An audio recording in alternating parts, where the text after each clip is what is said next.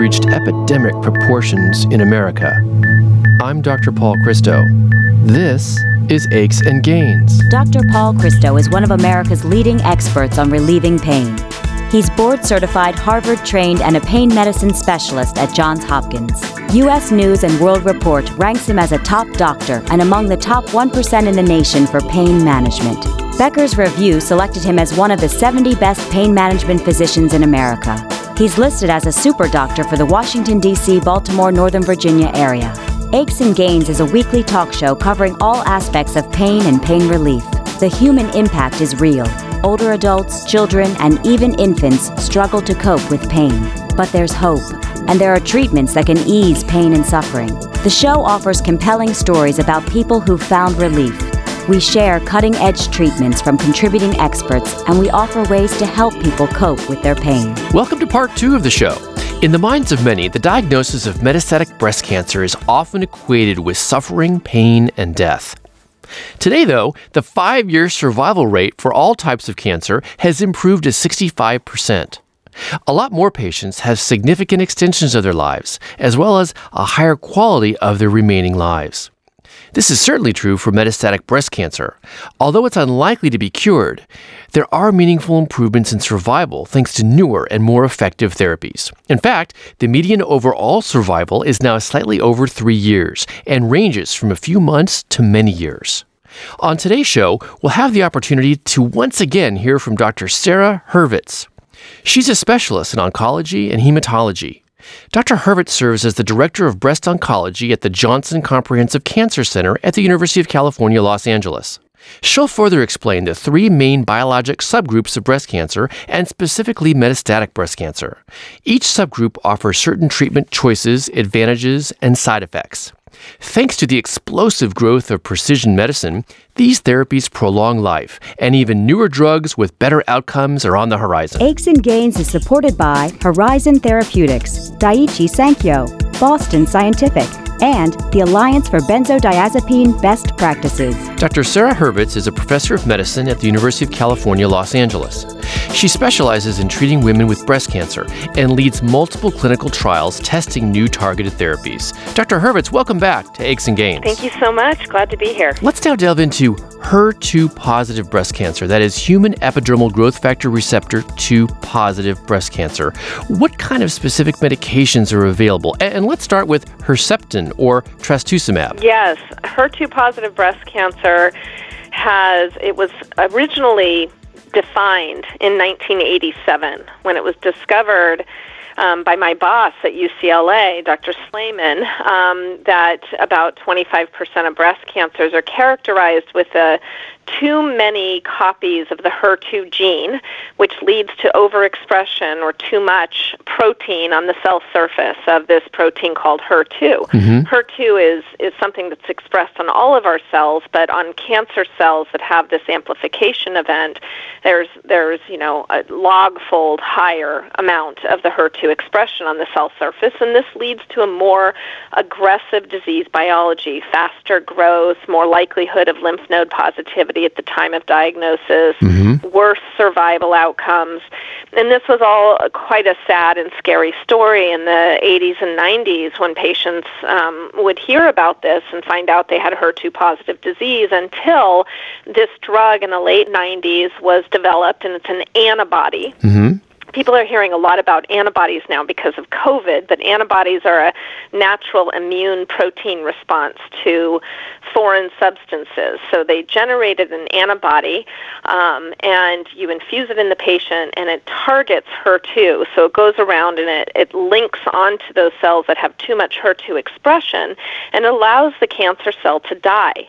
It works best when given with chemotherapy, and it was actually shown in the registrational study in the 90s to significantly improve how long a woman would live with metastatic HER2-positive breast cancer when given with chemo. Okay. So it was FDA approved in 98 for metastatic disease and in 2006 for early stage or non-metastatic HER2-positive breast cancer. Since that time, we've seen the FDA approval of 7 additional therapies that target HER2. Wow. And as I mentioned earlier, we're seeing now the median overall survival associated with this subtype of breast cancer go from the worst prognosis to now the best prognosis with the longest survival. Well, that's excellent news. About how long is this survival? Well, for metastatic breast cancer, more modern trials from the time of original diagnosis, somewhere around 5 years is the median overall survival. And keeping in mind median means that half of the patients survive shorter than 5 years, but half are much longer. I have a patient who's been living with metastatic HER2-positive disease for 15 years. Wow. I had a patient who died a few years ago in her 80s who lived with it for 22 years. So we are seeing very long survival in some patients with this subtype. That's incredible. Now, is trastuzumab or Herceptin given intravenously? It is. Most of the HER2-targeted therapies are. However, there are 3 HER2-targeted agents that are pills. They're small molecules, and they get inside the cancer cell and target HER2 on the inside of the receptor. And those are lapatinib, neratinib, and the most recently FDA-approved one, tucatinib. And I'm going to ask you about tucatinib very shortly. Before that, though, talk to us about pertuzumab, another monoclonal antibody that targets the HER2 receptor. Pertuzumab targets HER2 just like trastuzumab does, but it blocks HER2 at a different part on the HER2 receptor. It blocks HER2 where HER2 interacts with or dimerizes with HER3. And so it blocks that signaling that's stimulated by HER2-HER3 interaction. Studies have indicated if you give trastuzumab and pertuzumab together, they're synergistic, meaning 1 + 1 = 3, not 2. Right. And so studies have indicated when you give those together, you actually get better outcomes. And it is FDA approved for all stages of HER2-positive breast cancer now. Now, I did read that it's associated with quite a bit of diarrhea. The rates of diarrhea are higher in patients treated with pertuzumab combined with trastuzumab compared to patients who are just getting the trastuzumab. Slightly higher, but it's not as bad as the diarrhea that we see with the pill formulations. I was just talking about those small molecule, what we call tyrosine kinase inhibitors. Neratinib and lapatinib have much higher rates of diarrhea associated with them because they are hitting a receptor called HER1 or EGFR, and that can lead to a lot of diarrhea. Okay, now let's look at one of the newer treatments called Enhertu. That's the brand name. It was granted a fast-track designation by the FDA and approved in 2019 based on very compelling studies. I believe this is an antibody-drug conjugate, a very intriguing molecule. Can you describe it for us? It is famtrastuzumab deruxtecan, which is a mouthful. It's easier to say TDXD, which is the sort of abbreviation. And this is, as you said, an antibody-drug conjugates. Antibody-drug conjugates, as I mentioned earlier, I think of them as smart bombs or Trojan horses. They're antibodies with the chemo loaded on them, so that the chemo isn't activated until it gets into the cancer cell that is bearing the antigen it's targeting. So in this case, it's a trastuzumab type of antibody linked to a chemo, which is what we call a topoisomerase 1 inhibitor. So it's a very potent chemotherapy. And it sees the HER2 on the cancer cell, binds to it. It's taken up inside that HER2-positive cancer cell.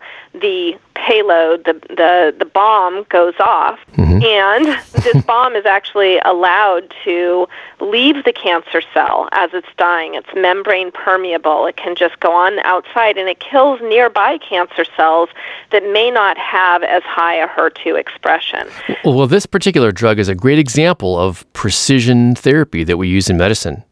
Dr. Hurvitz, what was so compelling or so promising about that particular study that led the FDA to approve it quickly? So the FDA gave this drug accelerated approval just over a year ago now, based on a very promising phase 2 clinical trial in which very, very heavily pretreated patients with metastatic HER2-positive breast cancer received this drug every 3 weeks as IV, and over 60% of the patients had either their disease completely disappear or substantially shrink. This kind of objective response rate is something that's not been heard of in oncology. We get excited if we see 15 to 20% of patients have disease shrinkage at this late stage. So it was truly a phenomenal result. That's wonderful and very encouraging for patients with HER2 metastatic breast cancer. What's the lifespan like for patients on this particular therapy? The median progression-free survival is like 19 months. We would get excited with 6 or 7 months at that stage in the game. So it really did blow things out of the water.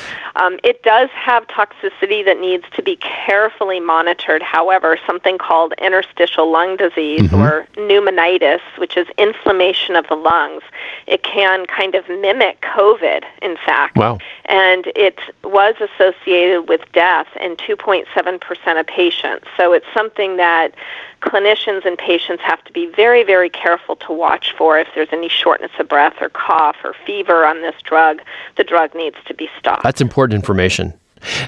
Now let's delve into another interesting new therapy called tucatinib. I think you referred to that earlier. It's another drug that inhibits the HER2 receptor. Yes, exactly. It's one of these pill formulations I was talking about. It's a tyrosine kinase inhibitor. So if you picture the HER2, the receptor, HER2, part of it's on the outside of the cell, but the action end of it is its legs are sticking on the inside of the cancer cell. Right. And that's the part that really activates those signaling pathways inside the cancer cell. So anything that ends with nib, neratinib, lapatinib, and tucatinib are small molecules that are chemicals. They're pills that can go inside the cancer cell and tackle the legs on the inside. The problem with chemicals is it's really hard to make them super specific to only hit the thing you're going after. That's why neratinib and lapatinib are hitting other things like EGFR, HER1, and causing toxicity. Tucatinib came along, and it was very novel because it was formulated to specifically go after HER2 and spare those other receptors we don't want to hit. And that's why we're seeing reduced toxicity with it. The other benefit is it appears to get into the blood-brain barrier, which can have implications for patients with brain mets. It can get in there and act against the cancer inside the brain. Wow, this seems like an even more effective therapy because it's so specific and can also get into the brain. After the break, we'll ask Dr. Hurwitz about whether this therapy can be used alone, that is, as a monotherapy, or whether it has to be used with other specific therapies. I'm Dr. Paul Christo, and you're listening to Aches and Gains. Aches and Gains is supported by Horizon Therapeutics, who believes that science and compassion must work together to transform lives for people living with rare and rheumatic diseases. Discover more about Horizon's mission at horizontherapeutics.com. For cutting-edge treatments and resources, follow Dr. Paul Christo on Twitter at Dr. Paul Christo and like Aches and Gains with Dr. Paul Christo on Facebook. Welcome back. Dr. Hurwitz, does this particular medication, tucatinib, have to be used with other therapies, or can it be used alone? There have been studies looking at its monotherapy activity, which are modest. Its best activity has been an oral chemo, capecitabine, also known as Xeloda, plus the oral tucatinib, plus the IV trastuzumab. You know, I've read about the clinical development of HER2 vaccines that stimulate the immune system to kill cancer cells. Do you see them coming anytime soon? Yeah, a lot of that work has been done through the U.S. Army, actually, and they are showing very interesting and exciting data indicating that they may prevent relapse from HER2-positive early-stage breast cancer. That's really encouraging. Now let's talk about triple-negative breast cancer. That's when the breast cancer lacks estrogen receptors, progesterone receptors, and the HER2-positive receptors. Are there any specific therapies for triple-negative breast cancer? If we were talking a year and a half, 2 years ago, I'd say no, and it would be very sort of a quick conversation, somewhat grim. But we are beginning to see some glimmers of hope here. Good. First of all, for patients who carry a BRCA mutation, which is 5 to 10% of all patients with breast cancer, and a higher percentage, maybe 15 to 20% of patients with triple-negative breast cancer carry a BRCA mutation. We have a class of drugs called PARP inhibitors, which are pills that go after the machinery in a cancer cell that has defective DNA repair, which is what BRCA mutations cause. So that's a targeted therapy, fairly well tolerated. Okay, now, in addition to PARP, P-A-R-P inhibitors, I'm aware of a new cancer treatment that targets TROP2, trophoblast cell surface antigen 2. This particular protein is increased or overexpressed in a variety of cancer cells, such as breast cancer, and it's linked to increased tumor growth and proliferation. Dr. Hurvitz, talk to us about this particular novel targeted therapy against this protein. We had the approval of the first antibody-drug conjugate for triple-negative breast cancer called sacituzumab govitecan, or Trodelvy. Again, another mouthful.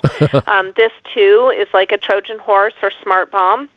It's an antibody that's targeting a protein on the cancer cells known as TROP2, T-R-O-P-2, carrying a chemotherapy similar to the T-DXd, a topoisomerase I inhibitor. And so they did a large phase 3 clinical trial where some of the patients got this drug and some got just single-agent chemotherapy, and they showed that the patients who got this sacituzumab actually had a higher chance of having the disease shrink, a longer progression-free survival, and importantly, a significantly longer overall survival. So that's now available to our patients who've already been treated with 2 different lines of therapy for metastatic disease. That's impressive. Let's now talk about the immune system. There is a protein on cancer cells called PD-L1.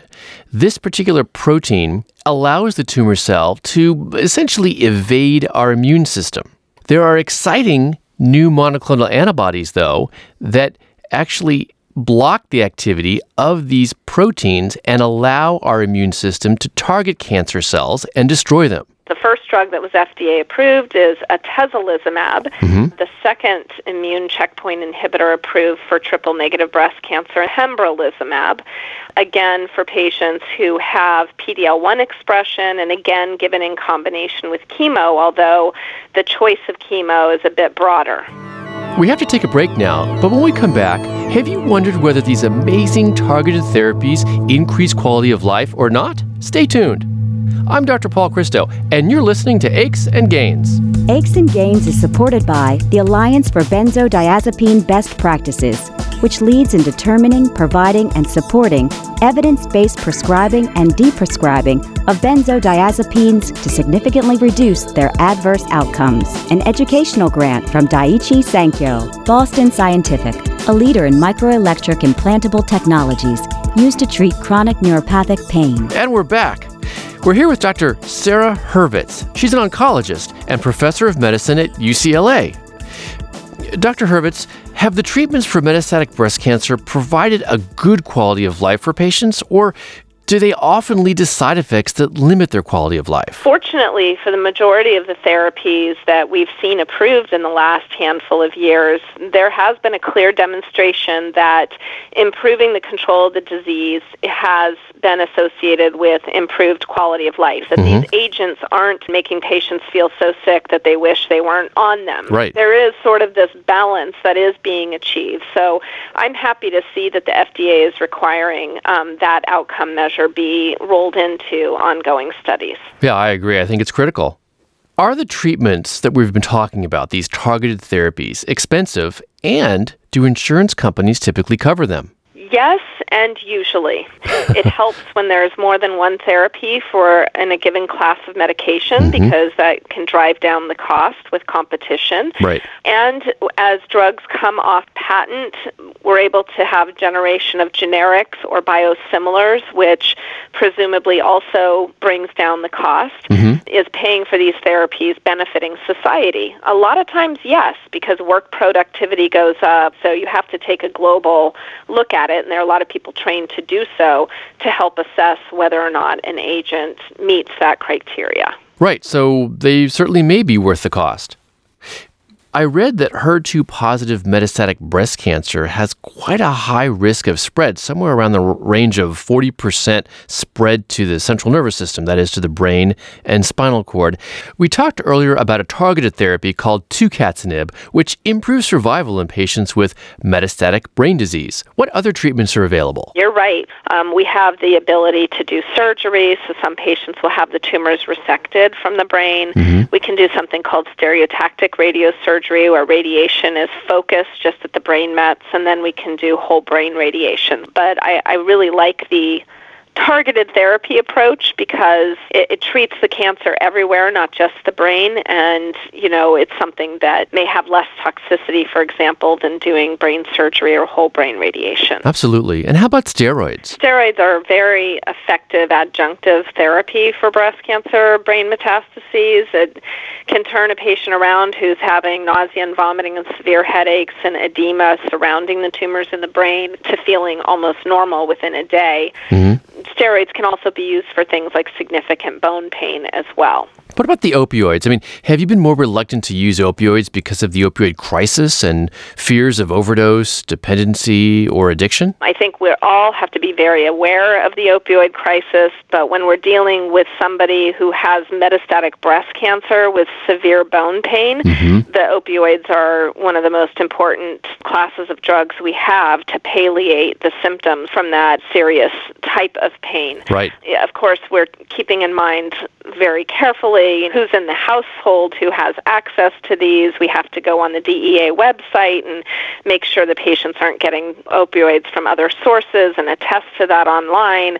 We're using less fentanyl and agents that are very, very high risk, and I'm utilizing a palliative care nurse practitioner as well as pain specialists to assist me with this, as they're highly specialized in training in terms of how to manage cancer pain. What's your experience with medicinal cannabis? I prefer patients not to smoke because of the spores that are in marijuana that can then, in somebody who's taking immune suppressive therapy, can lead to fungal infections in the lungs, for example. So I prefer edibles, but I also warn patients that the potency varies from batch to batch. But on the whole, I think these are agents that I'm comfortable with them using. I have to say, I think the anti-nausea effects of these drugs are probably less potent than the anti-nausea prescription drugs that we have, but I don't have a problem with patients utilizing it. And the prescription drugs that we use can actually help patients gain weight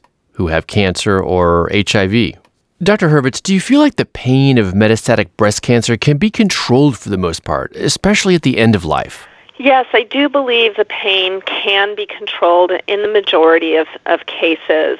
It's really important to have a multidisciplinary team involved, especially toward the end of life, to address those needs. And that includes the utilization of resources such as hospice and having caregivers in the home. Palliative care is a growing field, I think, to help us address it. But I do think we have a variety of tools available to help us address pain. We do, and I think that one of those tools includes interventions like specific nerve blocks and even pain pumps that can significantly reduce pain and improve quality of life. Finally, is there hope for increased survival in patients with metastatic breast cancer? We're already seeing the reality of increased survival with HER2-positive metastatic disease. I think we're going to see the same type of survival benefits in the coming years unfold due to the improved drugs we have available for ER-positive breast cancer, with drugs like sacituzumab and potentially immune therapy for triple-negative, as well as all of these studies in the phase 1 setting looking at new therapies for triple-negative.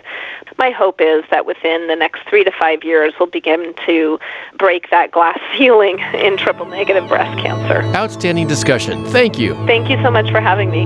The views and opinions expressed in this radio program are solely the views of Dr. Paul Christo and do not necessarily express the views of this radio station and Johns Hopkins University School of Medicine, nor an endorsement by any or all of them of any of its content. This show provides medical information, not advice. Please consult your personal physician before engaging in any course of treatment or use of any of the techniques or products discussed on this show. Discussion of particular uses of products on this show have not been approved by any of the manufacturers of such products. To access podcasts of the show, please go to paulchristomd.com.